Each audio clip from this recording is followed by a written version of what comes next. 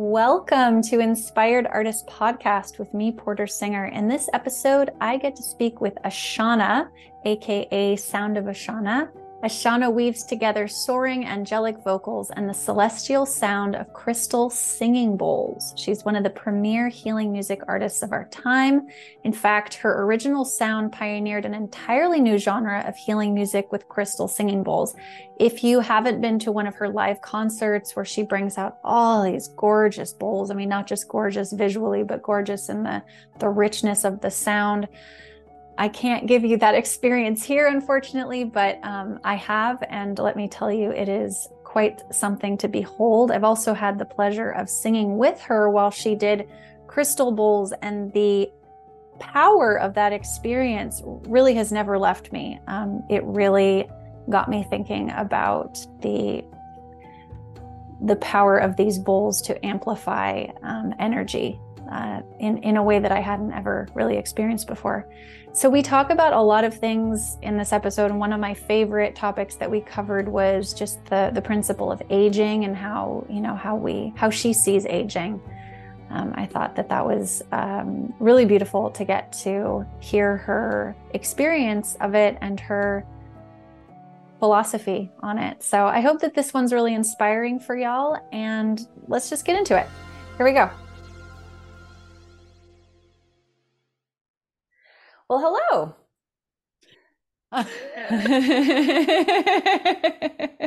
Totally took me off guard.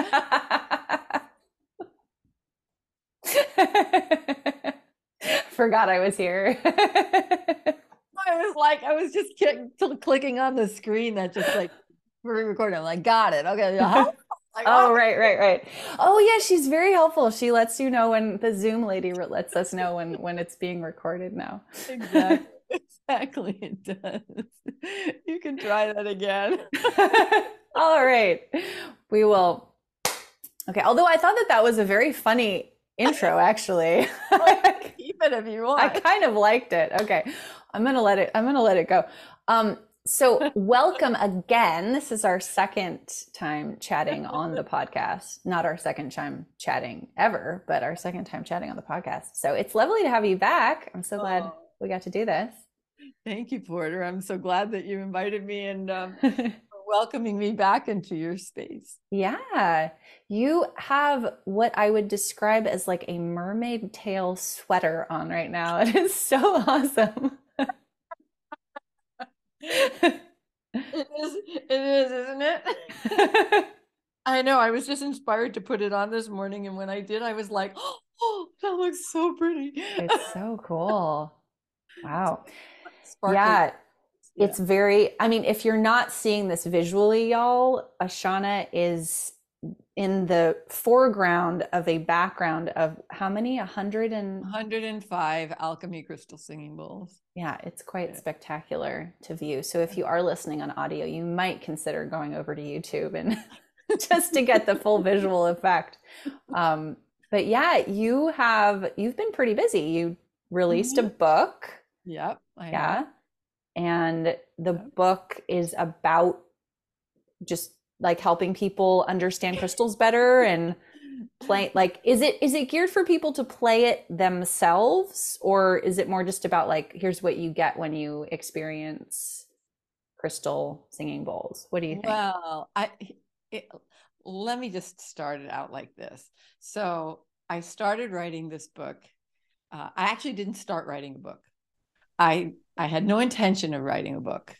I wanted to just do a little thing that was a little tiny ebook that was maybe about 20, 30 pages long to give people who are just starting out some basics and some tips and create a couple of videos for them and just have it be, here, free.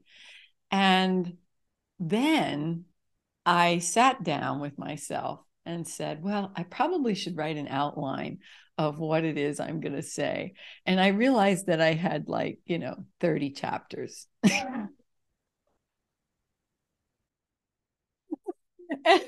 Wow. I know. And it's because I am one of those kinds of humans that I want it to be thorough for people. I want to be able to give people not just the tools, not just like a little smattering of stuff to say, okay, here it is, get you started. But I wanted to give people a comprehensive background on sound and vibrational healing with crystal singing bowls. And the more I wrote, the more I began writing for crystal bowl players in general, regardless of their level of expertise. And so the book kind of took on a life of its own. And then, of course, I had to put in stories and experiences and photographs. I mean, one of the things about this book, I mean, you can't see it, but it is so visually gorgeous. I mean, it's just wow, yeah. It's we went nuts. And so what I tell people is, It looks like a beautiful brochure like quality, like a so playbook when you go to a musical or something, but thicker. way Yeah. thicker. I mean, because it's 160 pages. Right. But crystal singing bowls are so visually stunning That's that gorgeous. to give people the experience of the bowls, I couldn't limit it to just text. And so what's happened with this, which is so beautiful, is that we began putting together the book. We started putting all this imagery into it. And then, of course, I said, well, we have to have, videos that go with this. And so we put in probably 6 different videos that were really spot on to help people in terms of learning how to play and hear certain things that I was talking about. And then I just finished recording the audiobook version of it. And throughout the audiobook version, we have the sounds of the bowls like everywhere. Oh, So wow. it's me reading the book and sharing the stories and the instructional guides, but then you have this environment of sound.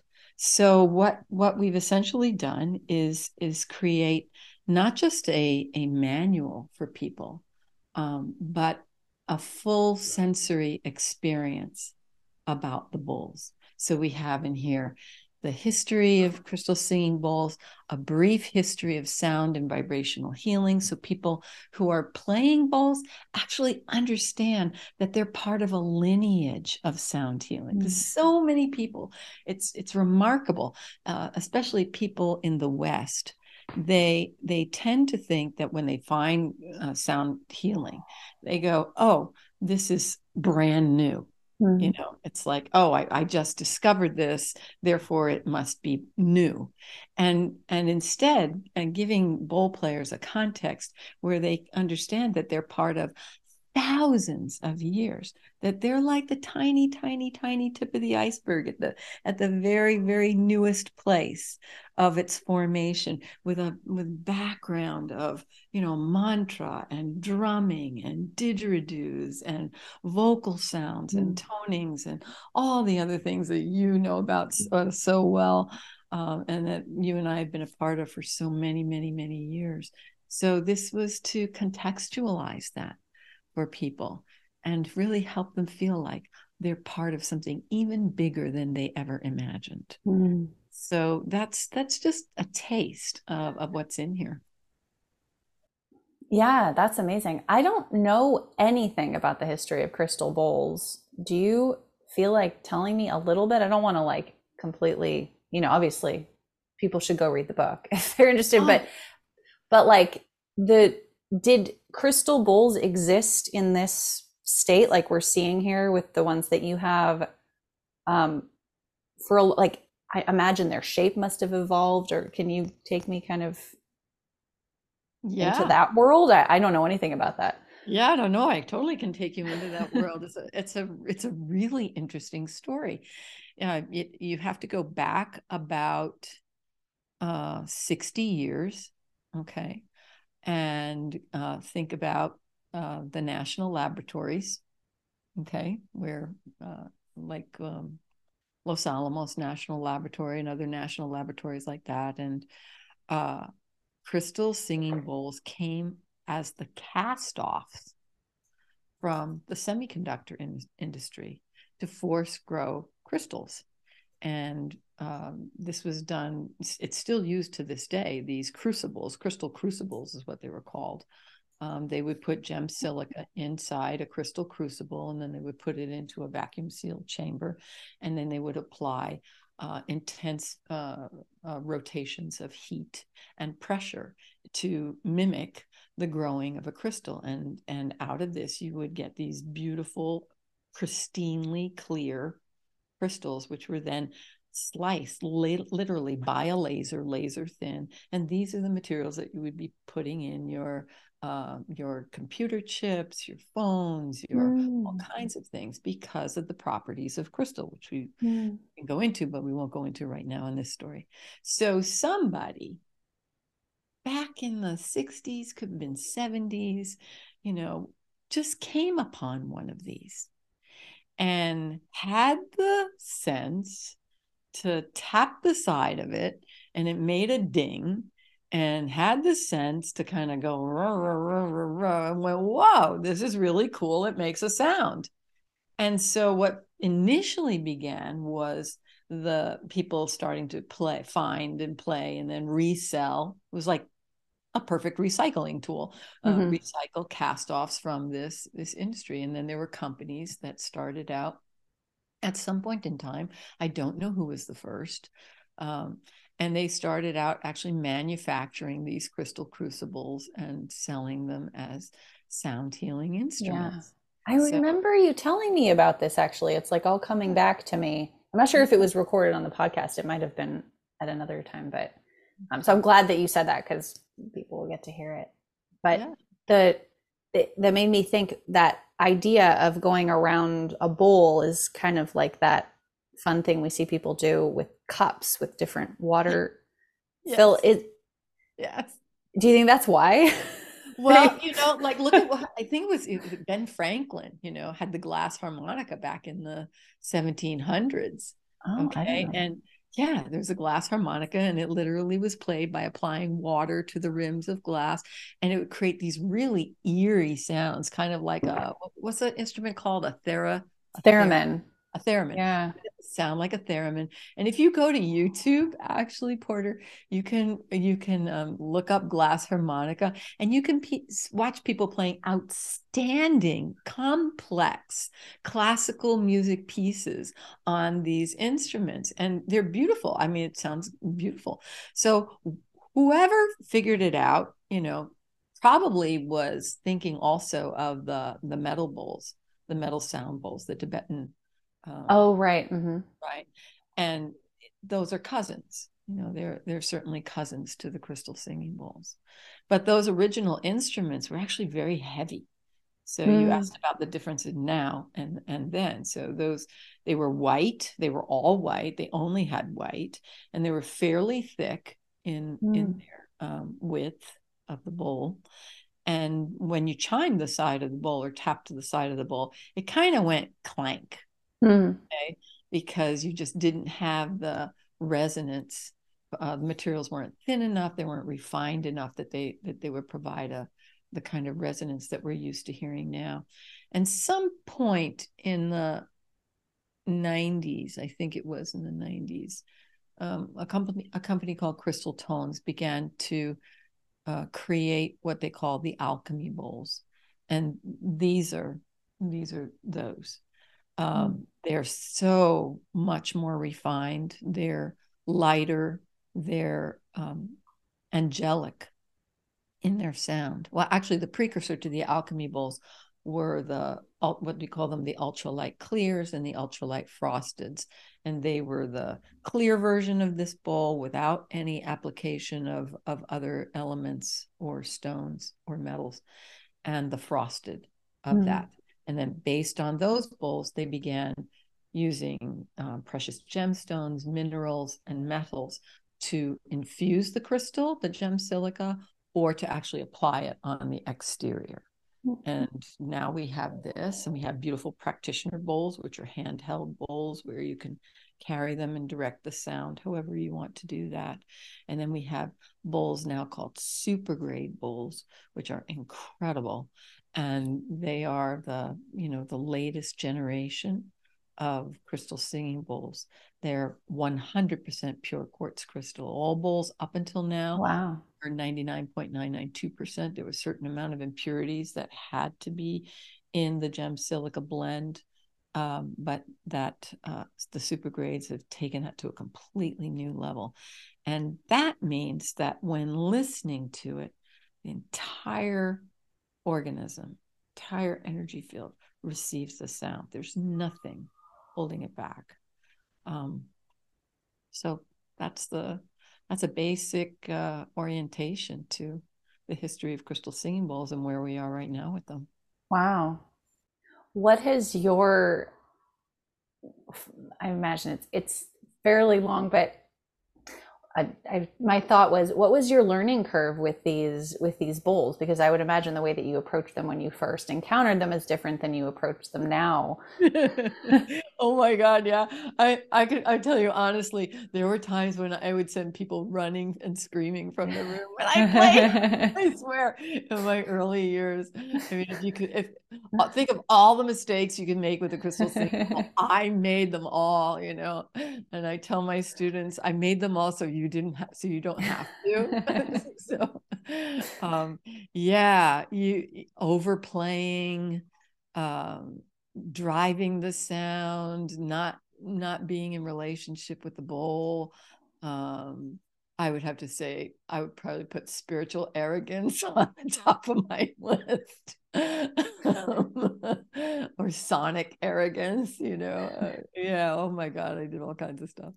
So yeah, it's really very, very different. I mean, I've been playing now, it'll be like, I started in 1999 to what do we have there? It's like 24 years almost. Wow. Next year have been playing 25 years. Wow. I know. We should have a celebration. You should, yeah. What is that when you're married and it's 25 years? Is that silver? That's a long time. I know they have like different elements. So. I don't know. I don't know if it's silver. Yeah, I can't, don't quote me on that. But I know that there's like a different metal or stone that's for different landmarks, which might be interesting. Although I don't think you have silver singing bowls, do you? Yeah, we do. Yeah. When you make the platinum bowls, the platinum is included in the platinum is silver. Oh, okay. So yeah, so there is some of that. Yeah. Yeah, silver bowls, gold bowls, copper, Tibetan copper, titanium. What else have we Well, so you got? have all the anniversaries in your. I even have a palladium anniversary, and I don't think they're one in one of those even exists. There's all Like when kinds you've of. been doing it for 1,000 years. Then it'll be a miracle. I'm I'm wondering like what or how you can teach, because I would imagine that, and I think you've said this to me before actually, I don't think I'm coming up with this, but that there's a space that you need to be in as a practitioner in order to, it sort of amplifies your being, right? The bowl, like when you play it, it's amplifying what you're being. Absolutely. So how do you teach that? How do I? Oh, that's actually a really beautiful question. Well, there's so many little qualities that are inherent in coming into a place where you are in relationship with your bowl. And that's a big part of it is first of all helping people move out of the place where they're objectifying the bowl itself. You know, it's very easy to look at an instrument. You know, I know you play keyboards and harmonium, and what else do you play, Porter? Is it those two? That's it. Yeah, I play like 4 chords on guitar. I would not Yeah. add that to my list. Okay. So yeah, I know that's the way I feel about my guitar playing too. So, but it's so easy to take an instrument and just use it as a utilitarian thing, you know. But then there's this whole other place when you come into relationship with that instrument and you actually allow its soul to emerge. I've had experiences, and I talk about this in my book, where I had a very profound experience when I was recording The Infinite Heart. And I was staying in a mother-in-law's suite at some friend's house while I was in Los Angeles, while I was in the process of recording. And after a long, long, long, long day of recording, I was lying in the bathtub, just, brain toast, because I'd probably been playing bowls for like hours and then singing for hours. And, there wasn't anything I could do except just be cross-eyed and quiet. And I moved into a very profound altered state. And I wasn't aware of it until I opened my eyes and everything in the room had turned to light. And I could see the bedroom from where I was sitting in the tub. And the bed was light, and the wall sconces were light. The rug was light. The chair was light. The bathtub was light. The mirror was light. And I kind of like blinked my eyes. And then I received a clairaudient message that shared with me that everything in the material world exists as light and is in service. And when I looked at the bed, I nearly wept. In fact, I probably did, because I realized how tenderly the bed was holding my body, and how the walls were there in support and service so that I had shelter, and the floor gave me something to walk upon, and the rug the same.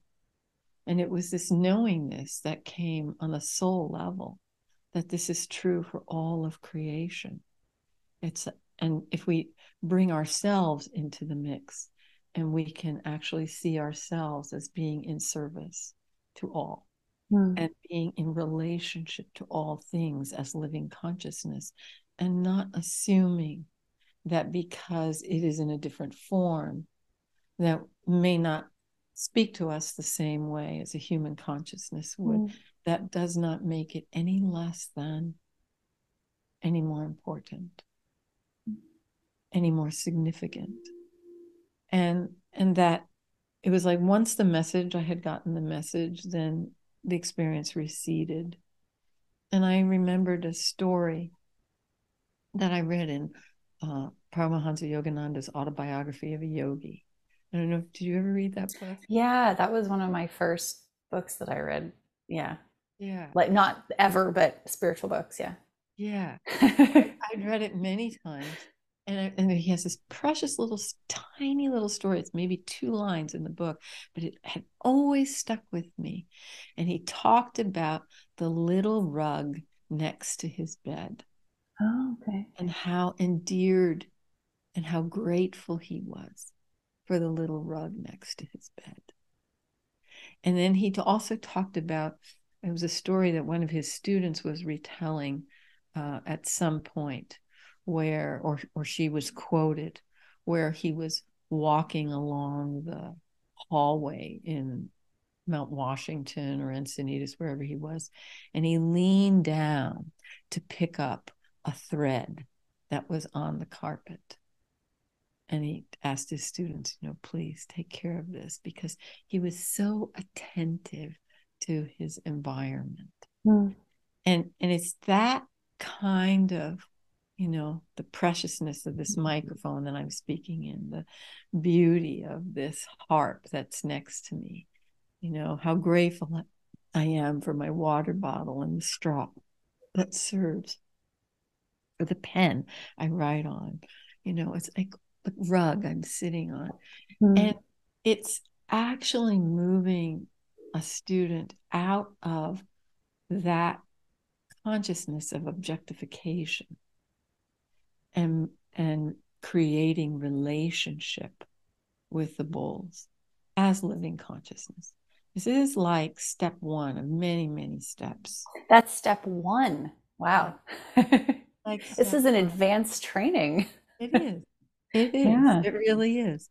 It's a training in developing conscious awareness of when you're playing, and when my students work with me, we shift their playing and help them shift their energy until they're actually sinking way deep inside of themselves, and then they have the experience over and over and over again Mm.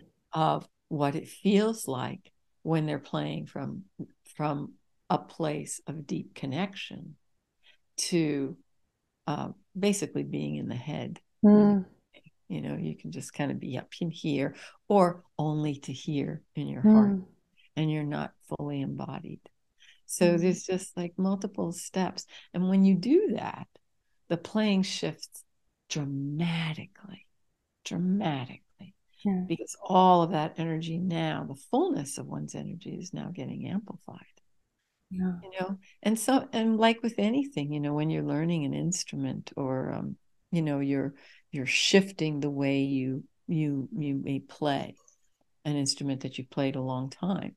When you have another person sitting with you that's kind of been there, done that, and is way ahead of you or Mm. somewhat ahead of you on the journey. And, I can look at somebody like literally, and I'm not trying to exaggerate here, but within 5 to 10 seconds, know exactly where they are inside their playing. Mm. And be able to then say, okay, this, let's work on this. And then watch them shift. It's Mm. beautiful. It's really beautiful. That made me think as you were explaining the objectification of objects or instruments, the way that we treat our voice too, Oh my God, yes. that there's a way of utilizing the voice that where it feels more like um, a bright and shiny object, or like where you're actually using it as just a vehicle of expressing that connection or that connectedness. Mm-hmm. Yeah. Which I hadn't ever thought of in that exact way before. So thank you. Yeah, but if you bring yourself fully into your body, your voice is no longer going to be this disembodied thing that you use in order to achieve a goal. Yeah. And whether that goal is just communication or singing a song, but you can sing from your head, or you can sing from the fullness of who you are. Mm. And it's like, how do I move into the fullness of who I am? And so much of that, really, when we don't do that in our singing or our playing. And it doesn't really matter whether you're playing piano, whether you're playing bowls, whether you're playing cello. When there is unresolved trauma that's held, and it's sitting energetically in the chakras, and it is informing the tensions that we hold, the tension that we hold in our body, uh, it will reflect in our sound. Mm. So I was reading an article about the Alexander technique, which was something that was used a long time ago. It Yeah. was super, super popular. But in Alexander technique, there was very, very helpful for classically trained musicians to help them release unconscious layers of tension, Mm. so that they could open up their playing to new levels. And where is that? I think where the Alexander technique stopped is, where is the tension actually originating? Mm. That's underneath that.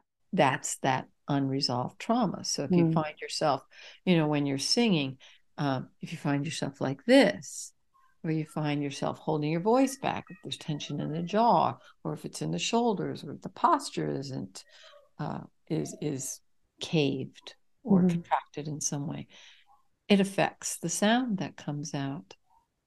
And then the message is perhaps not as free Mm. as it could be. Mm. But Yeah. then the beauty is for the singer, there's a whole process of uncovering that. That's part of the journey of being a singer.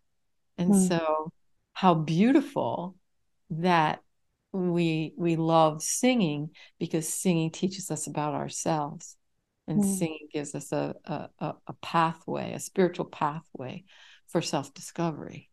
Mm. So, Yeah. it's the same thing with the bowls. It's beautiful. Yeah. When you are working with people well, not working with people, when you are playing for people, Mm-hmm. I how do you feel or do you have a sense of the receptivity of the environment? Like, I would imagine, because you can project as much beauty and sound and whatever, but the the actual reception of that gift can vary, I would imagine, from room to room. Does that affect you at all, or is that something that you just sort of go, well, what they get, and what they don't receive, maybe next time, or maybe they'll get in some other way? I think you have to do that to a certain extent. I mean, as an artist, I mean, you like walk into a room and you're singing, and you're looking at somebody that's looking at their watch.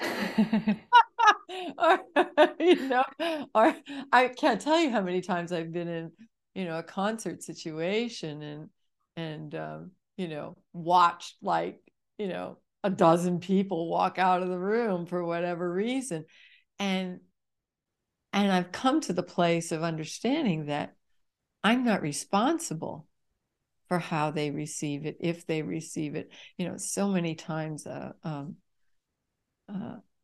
I have done events where people have walked out, and while I'm playing, and I'm going, oh my God. And then only to find out later that they had to go to the bathroom, they had to make a phone call because mom, there was this illness in the family, there was a child that needed to be picked up, blah, Right. blah, blah, blah, and and having had that happen enough times, I realized that, it's not mine to project on what is going on for other people. My only responsibility is to stay inside of myself, and maintain my connection with source, Mm. with my soul, to the best of my ability in the moment, to stay focused and present, because I can make up a whole lot of stories about what's going on that have no basis in reality, Mm. and that just becomes a distraction. So in one sense, I'm responsible for their receptivity, in terms of, am I playing well? Am I showing up to the best of my ability? Have I practiced? Do I know what I'm doing? Um, those are things that, as a professional artist, we need to actually be paying very close attention Mm. to all the time. Mm. you know and then there's this other place of going, I am not responsible for how you receive this. I will show up for you, and hold this space as impeccably as I possibly can in this given moment, with the understanding that I'm absolutely human. I will do this from a place of love and support and service.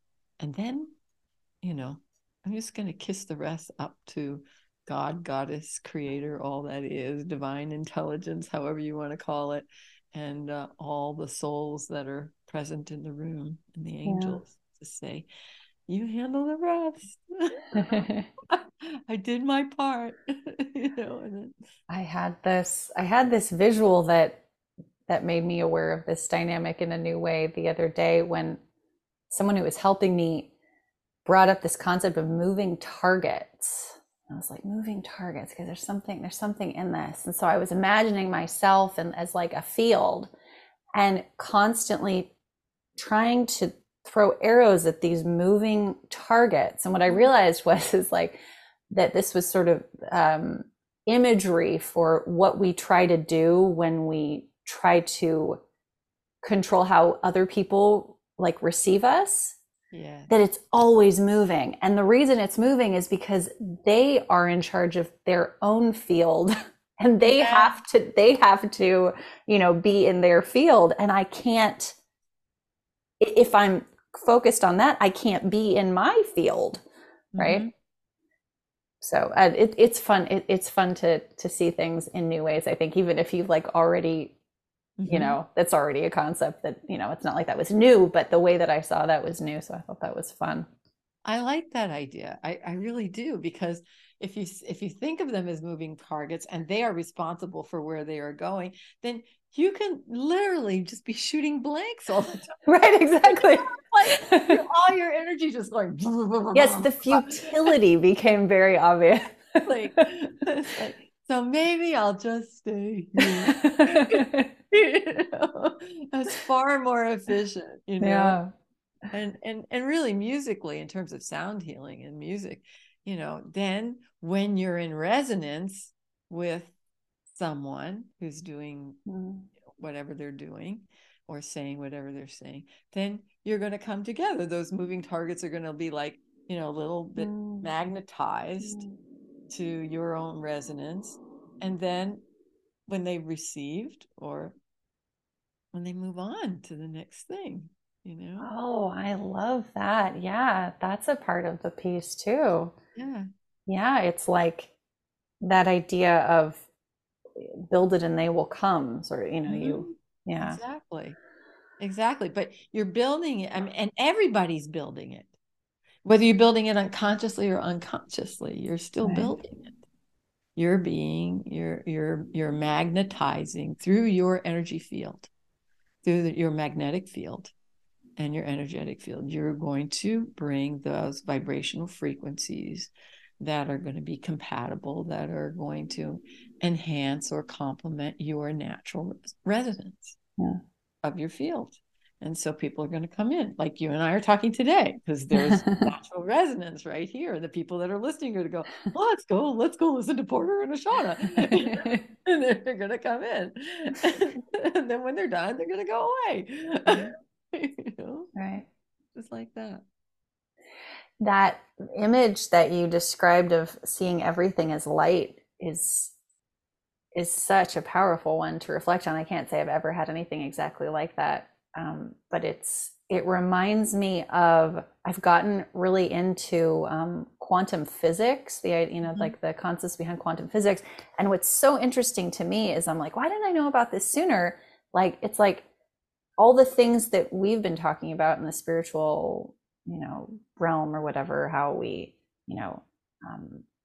we impact things with our thoughts and our feelings, and how we create this image of our reality, or law of attraction, or things like that. Like, it's all in the science that no one is yet, well, not no one, but like that sector of society has not really understood how to embrace. They're like, okay, we know this, but what do we do with it? Like, it's a jump. It's a jump, because it's I think you've got to move out of the conditioned mind believing that life exists in here or in here. And we create from here, and our life literally is a reaction and not a creation. So there's a paradigm shift that is slowly taking place. I surely wish it would be faster. But I'm not in charge. There'd be so much less creative material, I guess, if it were taking place faster. Oh my God. Like, do we have to do this again? Okay. Yeah. I like that our life as a reaction. Yeah. That's that moving target thing. It's like, oh, wait, who am I? Oh, wait, I have to react to this. I have to react to that. I have to react to this. Yeah. So it's become so prevalent with the social media. You feel like you have to react to everything, or people feel that they have to react to everything, Yeah. all the time. It's like, that is really true. In fact, we even call them that, reactions. exactly. Yes. Mm-hmm. Yeah. Call them that. So I like this. I don't like that. I found myself scrolling the other day and just going, oh, I was scrolling on Facebook or something like that, or Instagram, and I was watching myself do this and going, my God, billions of people around the planet are like, I like this, I don't like that, I like this, I don't like that, I like this, I don't like that. And I was like seeing like this massive consciousness focused on their phones going, in seconds, nanoseconds, and thinking that this is what it is to be in relationship with something. It's like, whoa. Yeah. I like this. I don't like that. The funny thing about it is that in social media, as in life, so it's sort of crazy to me how like parallel these realities are, but whether you like it or you don't like it, it's getting more attention as a result of your reaction.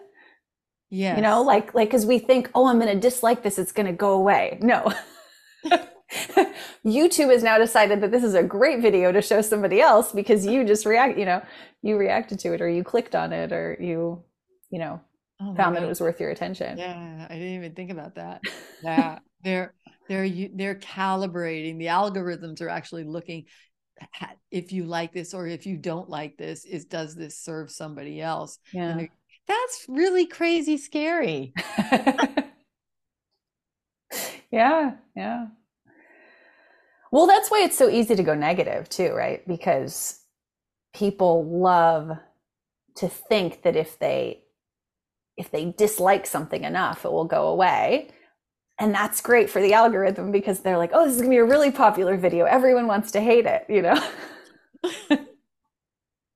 or post or whatever it is. It's really interesting. I mean, we've created it. We created this social media or cyberspace that is like a super fast paced representation of our Brain. Yeah, it's crazy. Yeah, and amazing because Yeah. nobody really understands how it works. I certainly don't. Well, yeah, I mean, just along those lines, I was one of my assistants was helping me and was talking about doing like a little sound healing video, and they put, I couldn't believe this. She puts on 17 seconds of a bowl sound. Do you know how long 17 seconds is? It's like Not. a blink of your eye. It's like 17 seconds. And when I think of like bowl sounds or healing music, it's like, I don't think of it in terms of 17 seconds. I usually think of it in terms of at least, 25, 45, a minute, 15 minutes. But this sound, it was like, here, take a breath and just pause for a moment. Okay, you're done. Like, oh my God. This help.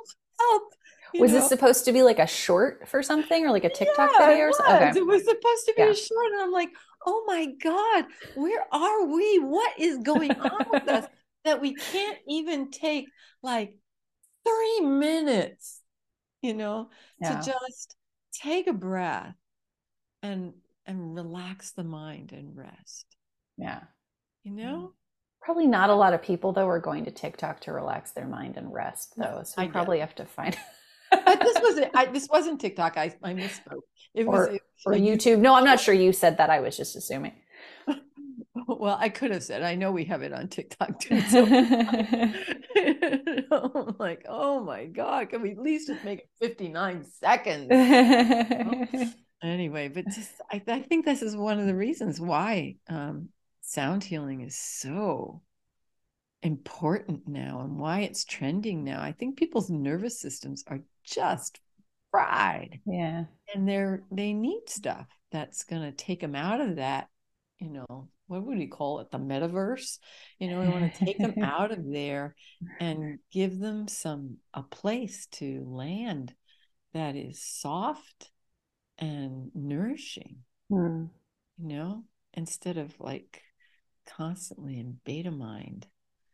I just thought of something kind of trippy actually, is that when you're in that metaverse space, you're like in a dream reality, and then you come back to this reality, which is also a dream reality, but like with that layer removed. And it's, but what you're really trying to get to is like an underlying reality. So it's almost like we're creating like compounding dreams that make it like, Wow. if you were to think of it as a game, right, it would be like, ooh, Yeah. that's like level 2, we're like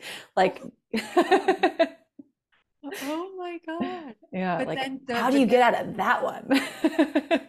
you know, use the mantra to the key to unlock you, the crystal ball in your treasure chest. Right, Like, right. oh my goodness. Play for at least 17 seconds. Yeah.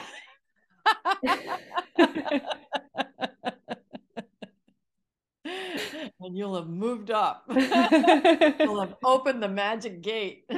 Oh my God. That's crazy. Yeah. It sort of makes me wonder what we might come up with next to distract ourselves from like base reality. How hard will we make it? Yeah. Well, but thank God, we have beautiful tools and practices that we can use Yeah. to just put this on pause, our world on pause. Yeah. It is interesting though, as you know, you're talking about having to make a 17-second video as Mhm. a sound So, healer, right?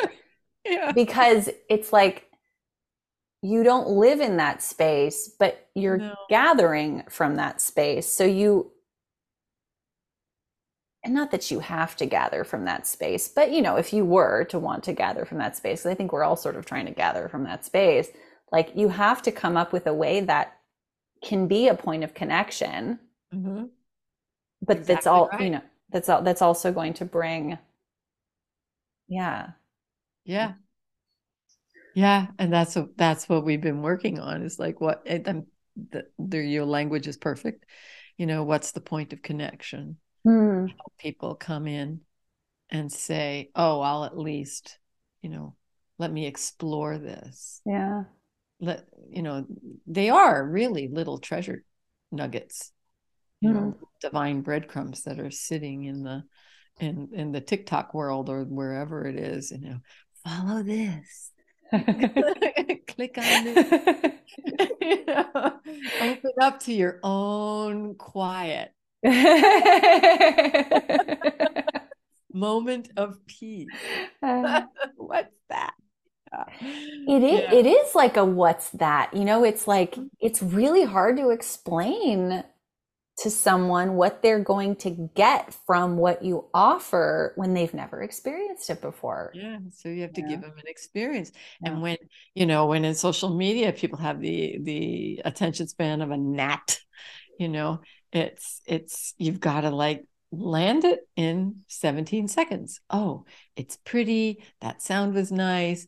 Maybe I'll Yeah. go here. Yeah. Maybe I'll make that connection. So it's just honestly, it's a different world than I grew up in. I know I'm saying my age generationally. I'm 66 and I'm proud of it. Lovely. Wow. So You look yeah. amazing. Not, Thank you, yeah. sweetie.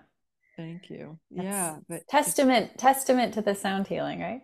no, it's testament to a lot of things. Yeah. It's not just sound healing, but that's part of it. Music, music, sound. Love, Yeah. shifting the frequency to be willing to grow and learn. Heart space, so many things, so many things. I would imagine that your outlook on aging is different from a lot of people too, though. Is it? Yeah. Like, do you, well, yeah, no, tell me about that. Well,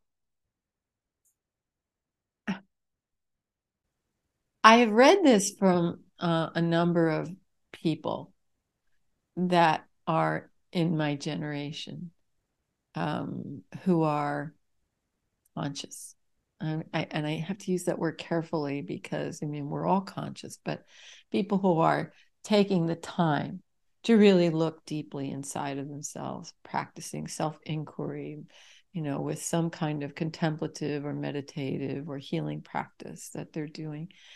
And we all say the same thing. It's like, yeah, I recognize that the body may be getting older, but I love who I am now. Mm. And, when I reflect back on Ashana in her 20s and Ashana in her 30s, I am so grateful that I am who I am in this moment.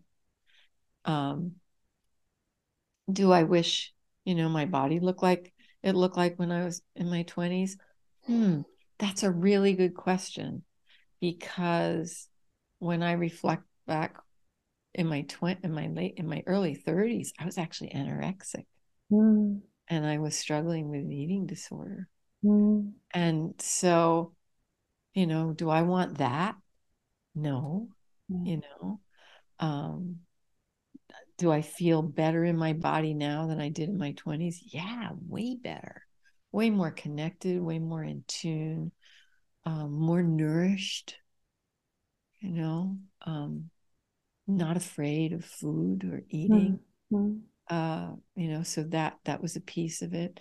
But again, we all kind of say the same thing, and that is that the person that's living inside is ageless. And so I've watched both my parents pass, and I've watched them pass with immense struggles with illness.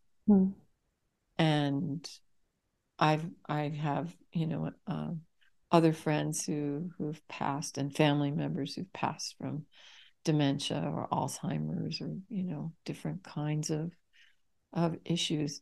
And there's like a mindset that says that as we grow older, we're going to get really sick, and then we're going to die, and it's going to be awful. And we also have a very dear friend of ours, and my husband and I, who's 95, walks 2 miles a day, is as clear as a bell, clear as a tack, whatever that expression is, and who is consistently giving, making a difference in the world in his own way. So it's, how do we approach aging? I do not see myself slowing down anytime soon. I love the fact that I'm more conscious of my body and what I feel my limitations might be in this moment, but I'm also constantly looking to see how I can improve that, how I can take care of myself better. And I was talking to a friend of mine who's a naturopathic cardiologist this morning, and he said something really interesting to me. He said, Ashana, he said, you are a trailblazer for your generation, whether you're aware of it or not, because we don't know how successful, highly successful women, when they get to be a certain age, are actually going to manage physically, mentally, emotionally. Because now I'm the generation, really the first generation, maybe second generation of women that are highly educated, entrepreneurs, musicians, that have, whose mothers laid the trail for us to say, I want to be super successful in what I do. And, let's just see what I can create in the world, and what my life will be like by doing that. So what he was saying, this doctor was saying to me was, we know what it is for men, but we have no idea. And he was honest. He's a naturopathic physician, and a board certified cardiologist at the same time. There's only like one or two of them in the country like that. Mm. And he said, we don't know what women like you are going to do and what's going to happen in their bodies, and how, they can be in a loving relationship and a successful businesswoman and a successful artist. And it's like, this is breaking, in some ways, it's breaking new ground. Mm. So when you ask me, how I look at aging, I guess I'm figuring it out. Because there are not all that many women that I know of. A lot of the super successful entrepreneur women that I know, they're all younger than I am, right? They're in their 50s that are moving at that level. There's a generation directly behind me. So, and then we have amazing women like Vera Wang and all the actresses and the celebrities, but they have a different, support system that helps them to do what they do. So what about the tier that's not the super, super, super celebrity with, how does that tier live, thrive, So it's a great question. I'm finding out. That's probably not the answer you wanted. Oh, I mean, there was no right answer. That was a great answer. Yeah. Let's Yeah, see. that's interesting because it honestly shocks me sometimes that people feel that they're going to deteriorate. I'm like, oh, wow, people think that.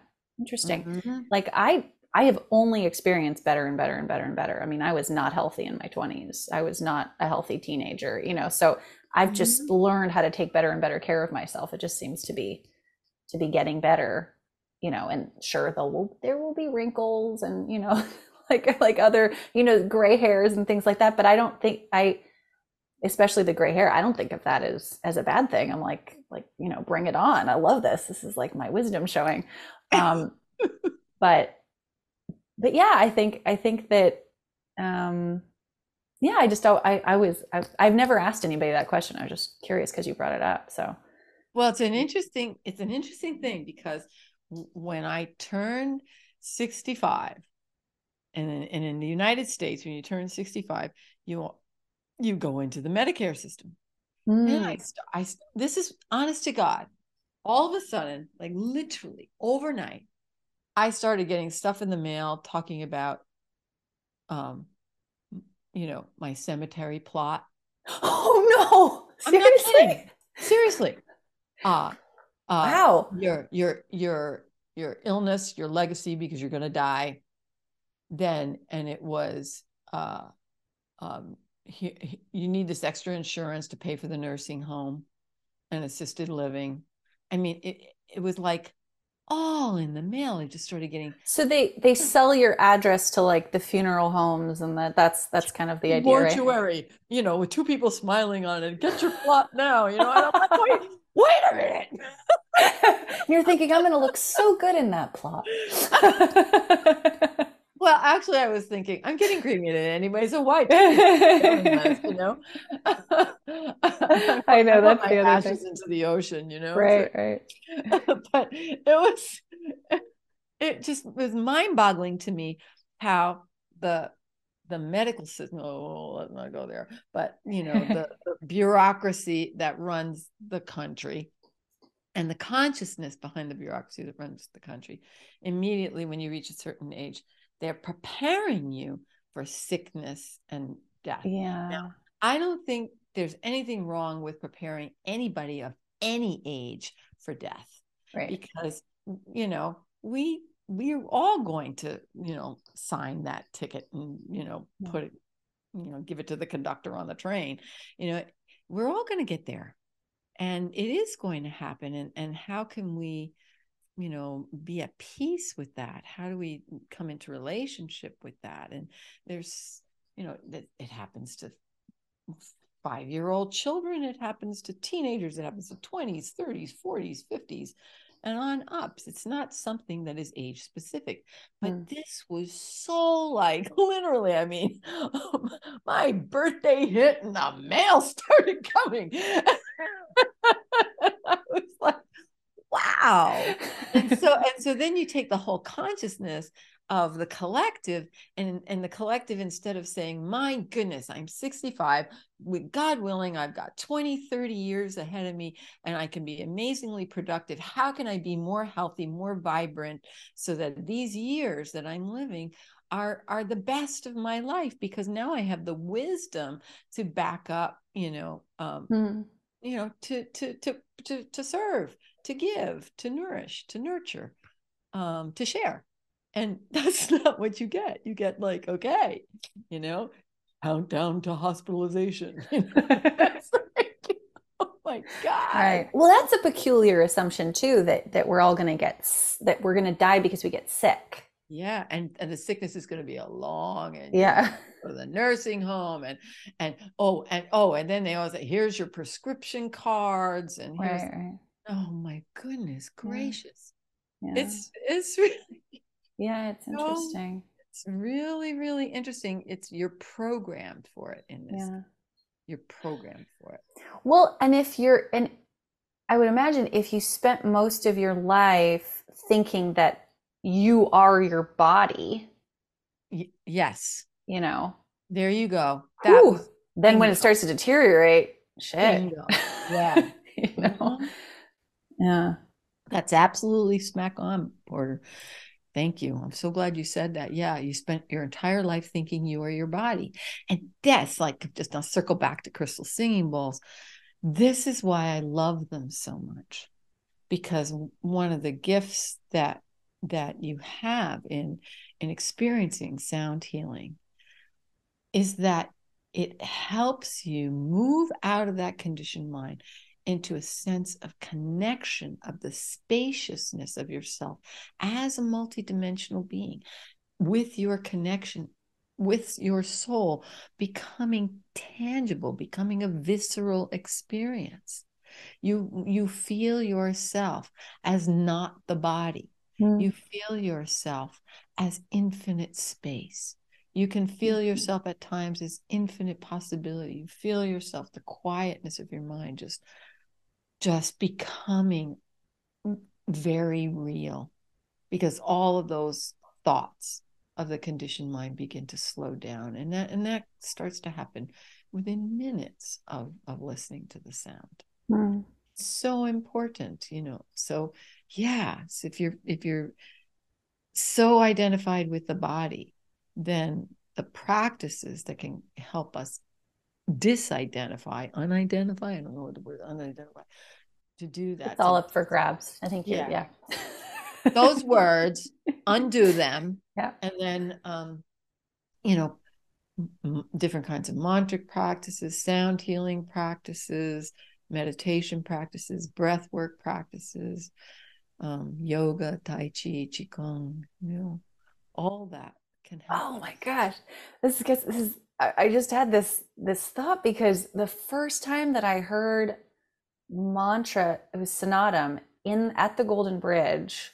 That was my sense of it, was that it was a space. It was a house, and I wanted to live in that house. And how do and that's so interesting, because when you were talking about the crystal bowl, I was thinking of like the sound of it gives you something to anchor in, or not like not like one pointed, because you're talking about a whole space, but like gives you another body almost to be in, right? Exactly. It's an access point.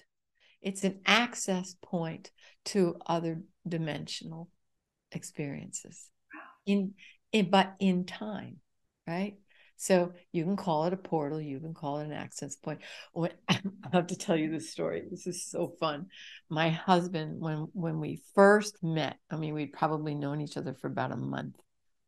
And I said to him, do you want to feel what it's like to play a crystal bowl? or not to play with, but you want to feel what it's like to feel the sound of a crystal bowl.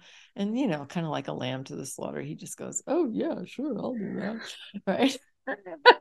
And my husband, you have to know, he's a native Hawaiian healer. So he's native Hawaiian. He's very like, when they wrote the word grounded, they wrote it for him. So in the body, solidly in the body, anchored on earth. I mean, he trained with the Maori in New Zealand. He's like, boom, right? He's little, but he's like that. So I put this crystal bowl in his hand. I said, now you just hold it like this, hold your hand flat. And I put the bowl on top of it and I started to play for him. It was a sunstone bowl. And I played and I played and I played and I played and I watched him and I watched him and I watched him and he was like going. And he goes, oh my God.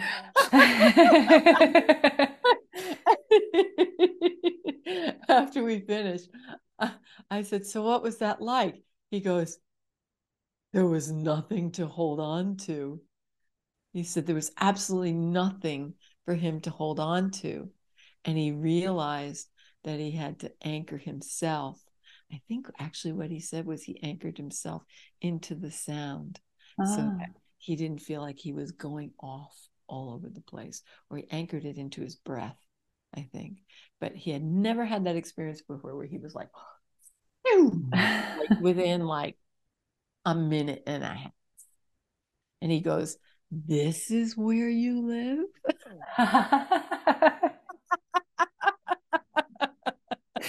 Oh my gosh, that is so perfect. It was so funny. And so he always tells people, he said, she's like a balloon. I'm the one who holds the strings.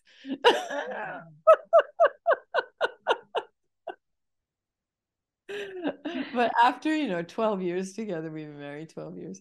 And that anchoring, of his grounding energy has been so good for me. It's been so healthy. Yeah. To now I feel like I have more, I have a strengthening in my ability where I can sink that down and really feel into my own body and be into my own body and be in this place. Wow. Wow, that's such a great story and a great place for us to conclude, perhaps. Oh, it's 1:08. How fantastic is that? Oh, awesome. Where I am. Would you like to tell everyone how they can find your book, find your live events, find out more about you? Yes. Well, here's the book. We'll just show a nice little beautiful picture of it. Yes. And it's called Crystal Singing Bowls, The Angelic Sound of Healing, Relaxation, and Spiritual Awakening. Yes, by Ashana. So you can find the book on Amazon. Do get the print version. Don't spend money on a Kindle. It never works. So the print version is beautiful and you'll be so happy that you did. You can also get a deluxe edition on my website, along with all of my music and offerings and lots of information about the Crystal Singing Bowls and my new single that's dropping in about 6 weeks. So yeah, a whole brand new album coming out. All of that is at soundofashana.com. Okay, and I will link that in the show notes so that people can easily click on it. And you can find me on Facebook and Instagram, Spotify, Amazon Music, Apple Music, all those cool places. Lovely. Thank you so much, Ashana, for coming and sharing your beautiful wisdom. And everyone, I'll see you in the next episode. Bye. Thanks for tuning into the podcast, y'all. Please like, subscribe, rate, comment, whatever the platform you listen to podcasts on offers you as a way to let its algorithm know that you're enjoying these episodes. That really helps. Also, there's some links in the podcast description notes that allow you to support the podcast in a way that benefits you and us. So please check those out. And if you'd like to stay in touch with me, you can sign up for my mailing list at portersinger.com. We'll see you in the next episode. Bye.